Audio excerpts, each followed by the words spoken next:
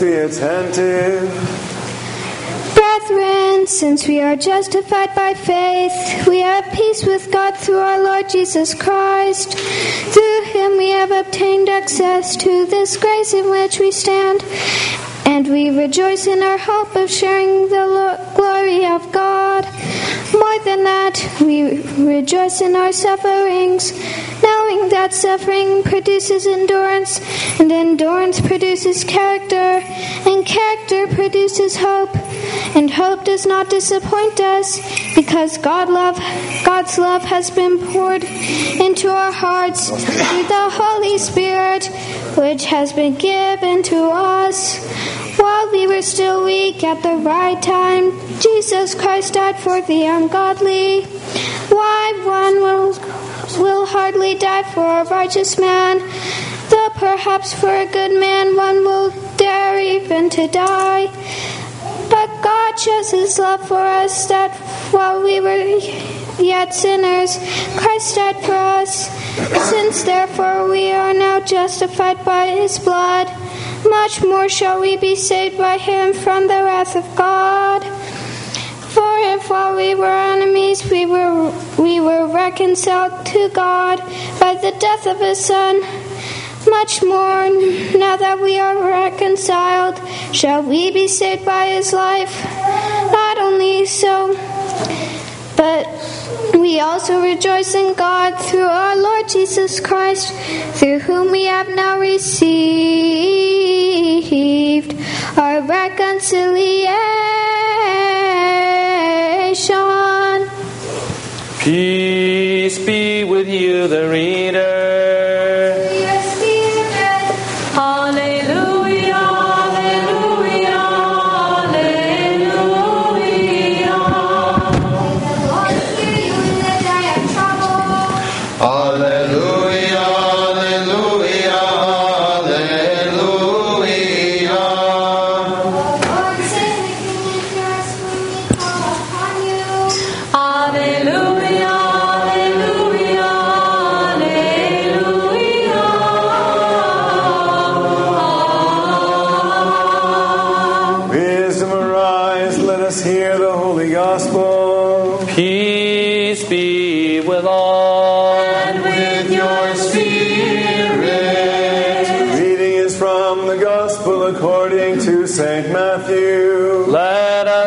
Attentive. Glory to you, O Lord, glory to you. The Lord said, the eye is the lamp of the body. So if your eye is sound, your whole body will be full of light. But if your eye is not sound, your whole body will be full of darkness. If then the light in you is darkness, how great is the darkness? No one can serve two masters, for he either will hate the one and love the other, or he will be devoted to one and despise the other. You cannot serve God and mammon. Therefore I tell you, do not be anxious about your life, what you shall eat or what you shall drink, nor about your body, what you shall put on. Is not life more than food, and the body more than clothing? Look at the birds of the air. They neither sow nor reap, nor gather into barns, and yet your heavenly Father feeds them. Are you not of more value than they? And which of you, by being anxious, can add 1 cubit to his span of life? And why are you anxious about clothing? Consider the lilies of the field, how they grow. They neither toil nor spin. Yet I tell you, even Solomon in all his glory was not arrayed like one of these. But if God so clothes the grass of the field, which today is alive and tomorrow is thrown into the oven, will he not much more clothe you, O men of little faith? Therefore do not be anxious, saying, what shall we eat, or what shall we drink, or what shall we wear? For the Gentiles seek all these things, and your heavenly Father knows you need them all. But seek first his kingdom and his righteousness,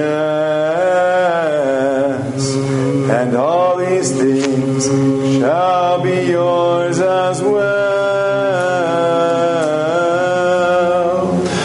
Lord,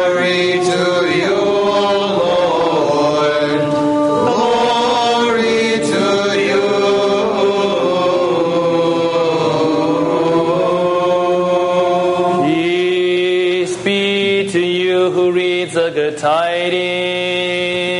And to your spirit.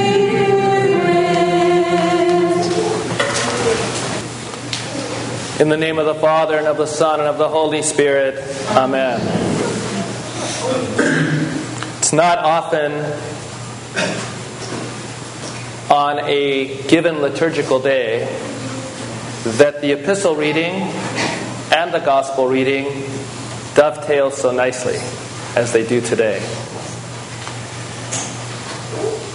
If you look carefully at both Romans chapter 5 and Matthew chapter 6, both the Apostle Paul and Matthew the Evangelist are asking us to focus today on fear and anxiety versus peace. So I want you to think about that for just a moment. Fear and anxiety versus peace. And I want you to listen to these quotes from the epistle reading. We have peace with God through our Lord Jesus Christ. We have peace with God through our Lord Jesus Christ. So that means before Jesus Christ, mankind did not have peace with God. We were not reconciled with our Creator. We were not reconciled with the one in whose image we were created, whose likeness we were called to become.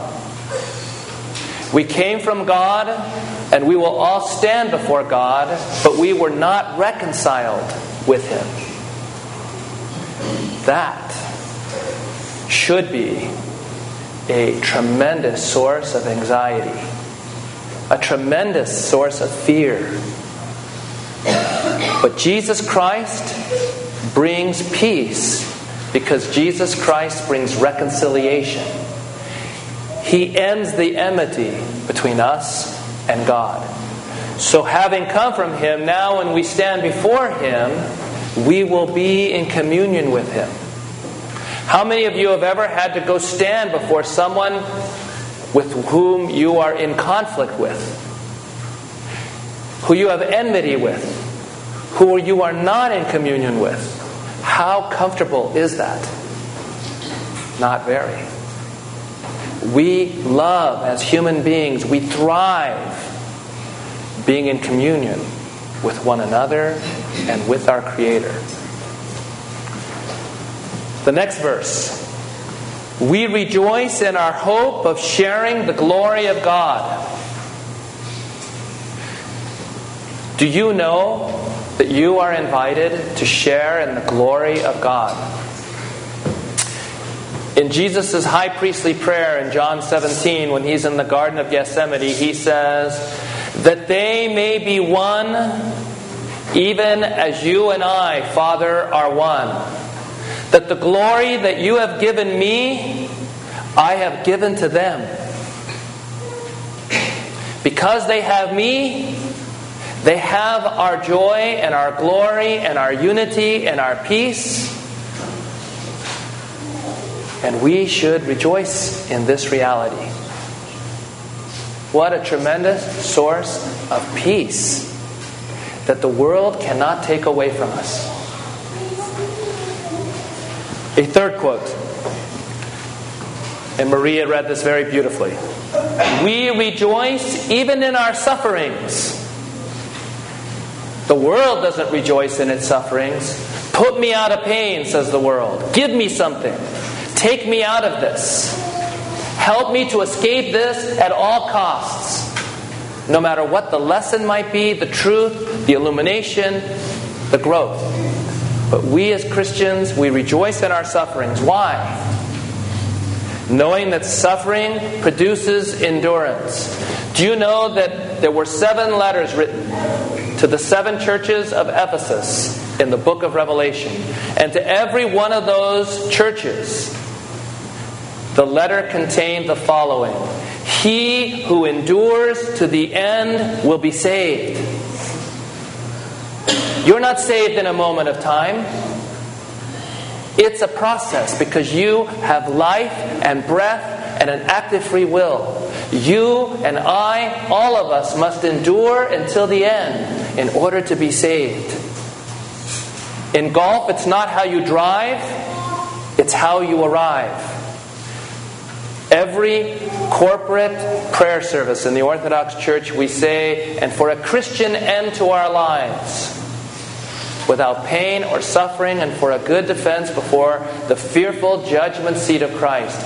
For us as Christians, it's also how we arrive. Will God find us in repentance, in faith, giving our assent to Him with our will at the point of our death? We know that suffering produces endurance, and endurance produces character. Christ-like character, godly character, truly human character, not fallen, distorted, pseudo-character. Our journey in Christ is all about producing godly character in each of us, as adults and as children. We are literally to resemble Jesus Christ to such a degree that people would accusatorily call us little Christs, like they did for the first time in Antioch. You act just like Jesus Christ. You remind me of Him. You have the same character as that one we crucified. You have the same attributes. Now, they didn't mean it well, but can you imagine hearing that? I would say, whoa, thank you so much. That's my goal. Suffering is a cause of joy because it produces endurance. And endurance produces character. And character produces hope. Hope in what? Hope in whom? The world would say, you should have hope in yourself. You should have hope in one another. You are the apex of creation. Trust in yourself. Just go out there and do it. Like Nike says, and spends billions and billions and billions of dollars.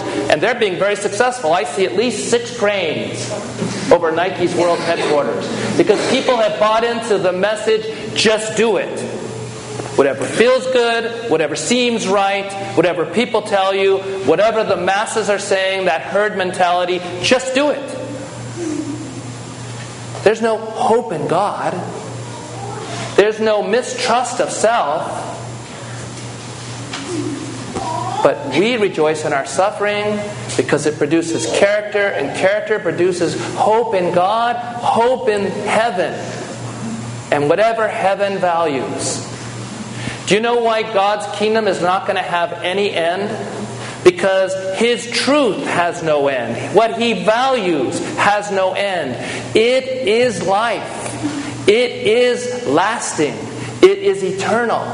And all of us who become like that and buy into that, we, through our communion and union with Jesus Christ, are also eternal, immortal, never-ending.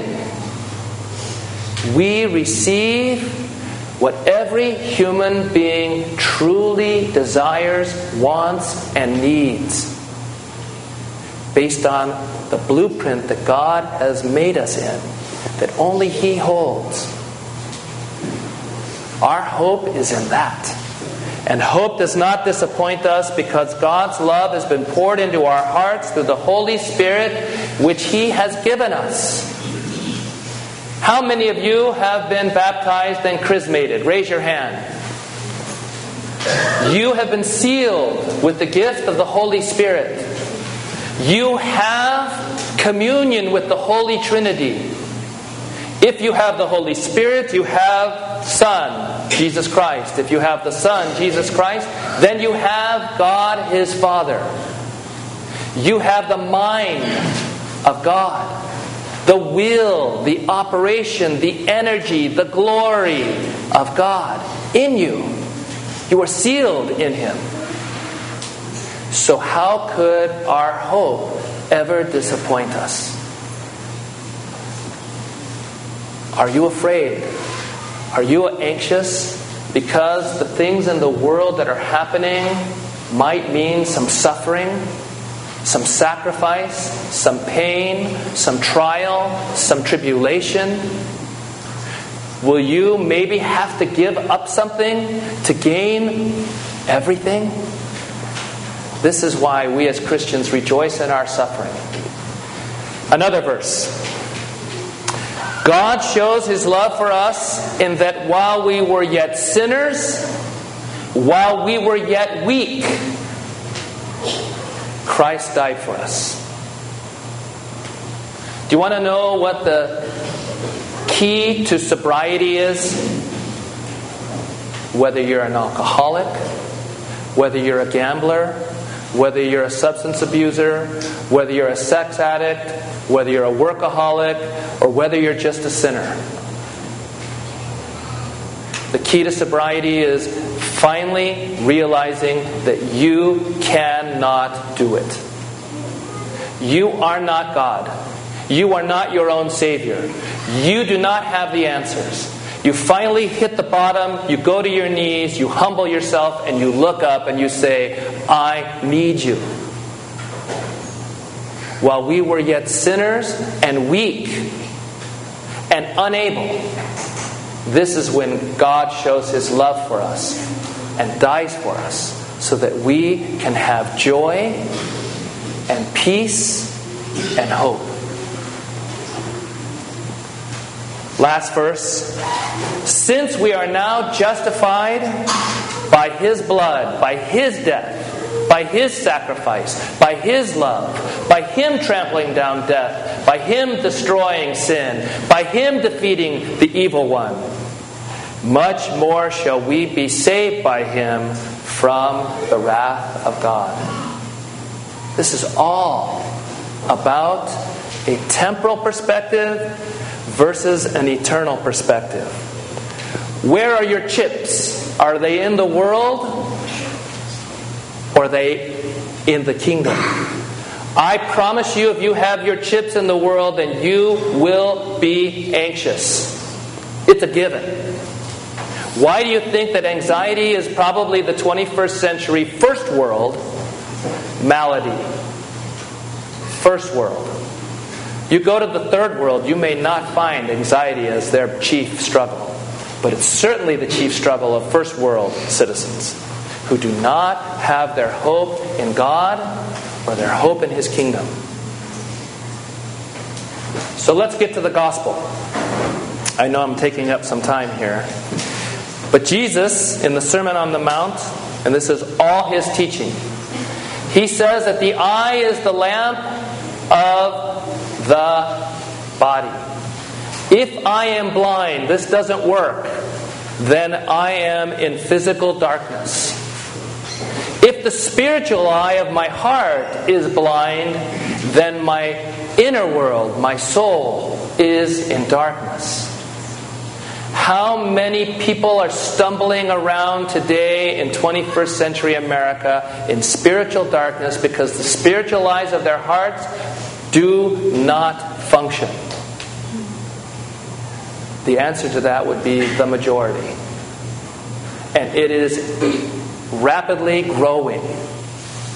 The largest segment of America's religious population are those who are none and done.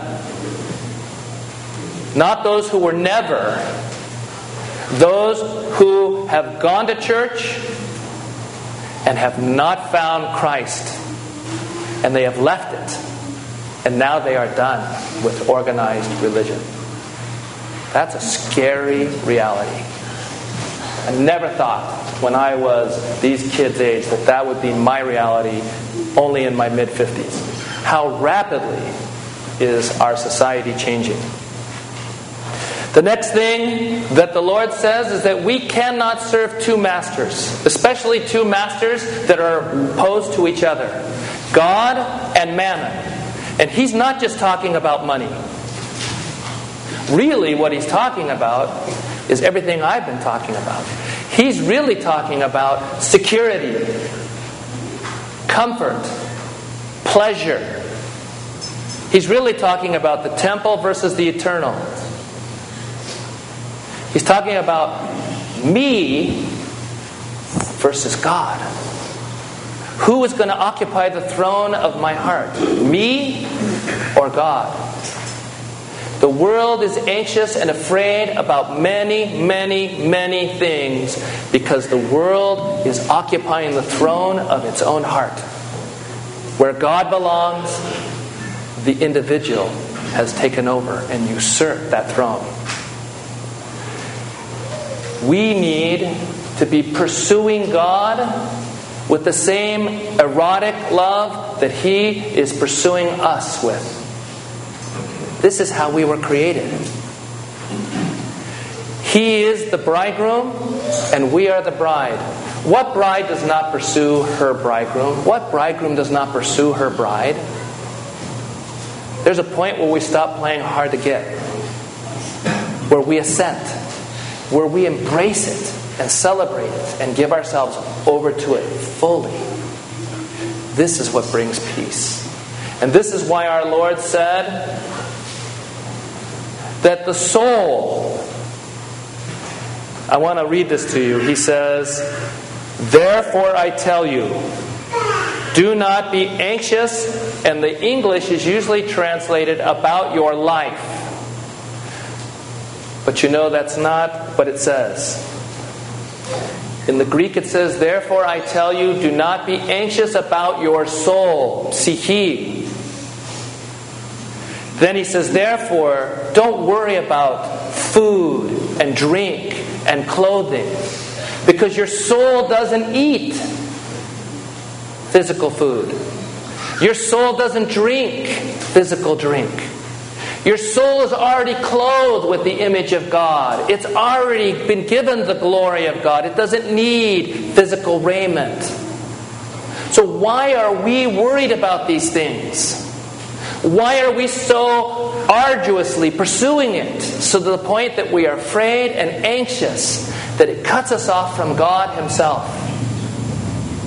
And he ends with, "Seek ye therefore the kingdom of God and His righteousness, and every single other thing that you need, physical, emotional, psychological, intellectual, will be given to you."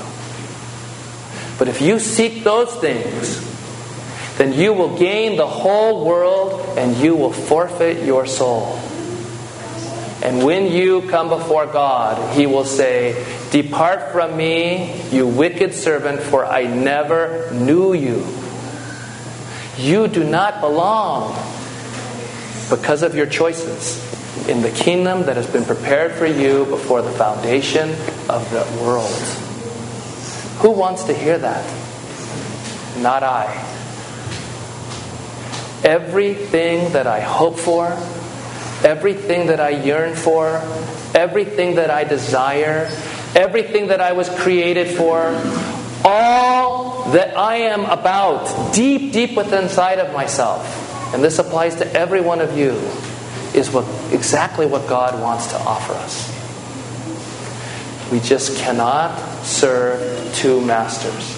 So I want you, right here and right now, to make a decision inside of yourself that you are going to love the Lord your God with all your heart, your mind, your soul, and your strength. And you are going to love His church, His body, of which He is the head, with all your heart, your soul, your mind, and your strength. And you are going to love your brother and sister who you unite yourself as one body by partaking of the one bread. Who if Jesus burns in his heart for, and Jesus died for, that you would burn in your heart for, and you would die for. This is what it means to be a Christian who has peace and joy and not fear and anxiety. If we have this, Christ, His church, and one another, then we are already in the kingdom. We are already experiencing a taste, now but not yet in its fullness, of all that God wants us to experience. So I want you to pray and make this decision and renew it every single day and every single moment of your life moving forward. Amen. Now before you rise, I have a couple housekeeping items that I always seem to forget to say. So I wanted to say them. For 2 weeks on a Sunday at the front of your weekly announcements, we had a little article on Didaron, the blessed bread that you receive after communion or at the end of service. I hope you read that. I kept it in there for 2 weeks. This bread is blessed. It's not Holy Communion, but nevertheless it's blessed over the altar. It's blessed when it's cut and used for the holy gifts. And therefore, when we receive it, we need to treat it as something that is holy. Therefore, do not come after communion and grab piece after piece. Take one piece, place it in your right palm over your left palm, and eat it that way so that no crumbs drop on the ground. And if crumbs do drop on the ground, pick them up and consume them. Parents, you need to watch your children. You need to teach them. You need to witness to them. They are not going to do this naturally. They're going to do it because you help them to learn how to do this. The same is true when we receive Didaron at the end of the service. We treat it as something holy. We don't lay it down. We don't leave it unconsumed. We don't treat it as a normal piece of bread or food. That's one thing. The second thing is during the great entrance. When the clergy are carrying the gifts, these gifts are not consecrated, but nevertheless they're carrying them with care and they're making a procession. Some of you piously reach out to touch the vestments of the clergy. I'm not going to tell you not to do that, even though it's not a part of our holy tradition. But I am going to tell you to not move across rows or at the end to come here in the front. And I am telling parents that if your children are going to do this, they need to be extremely careful, because this is a very fearful thing. And we, the clergy, have discussed this. And we really don't feel safe when a bunch of people are reaching out and grabbing us. It's very important for us to be pious and prayerful. It's also important for us to be appropriate and careful and not distracting others. So please take this seriously. These are my housekeeping items, and now we'll go forward with the liturgy.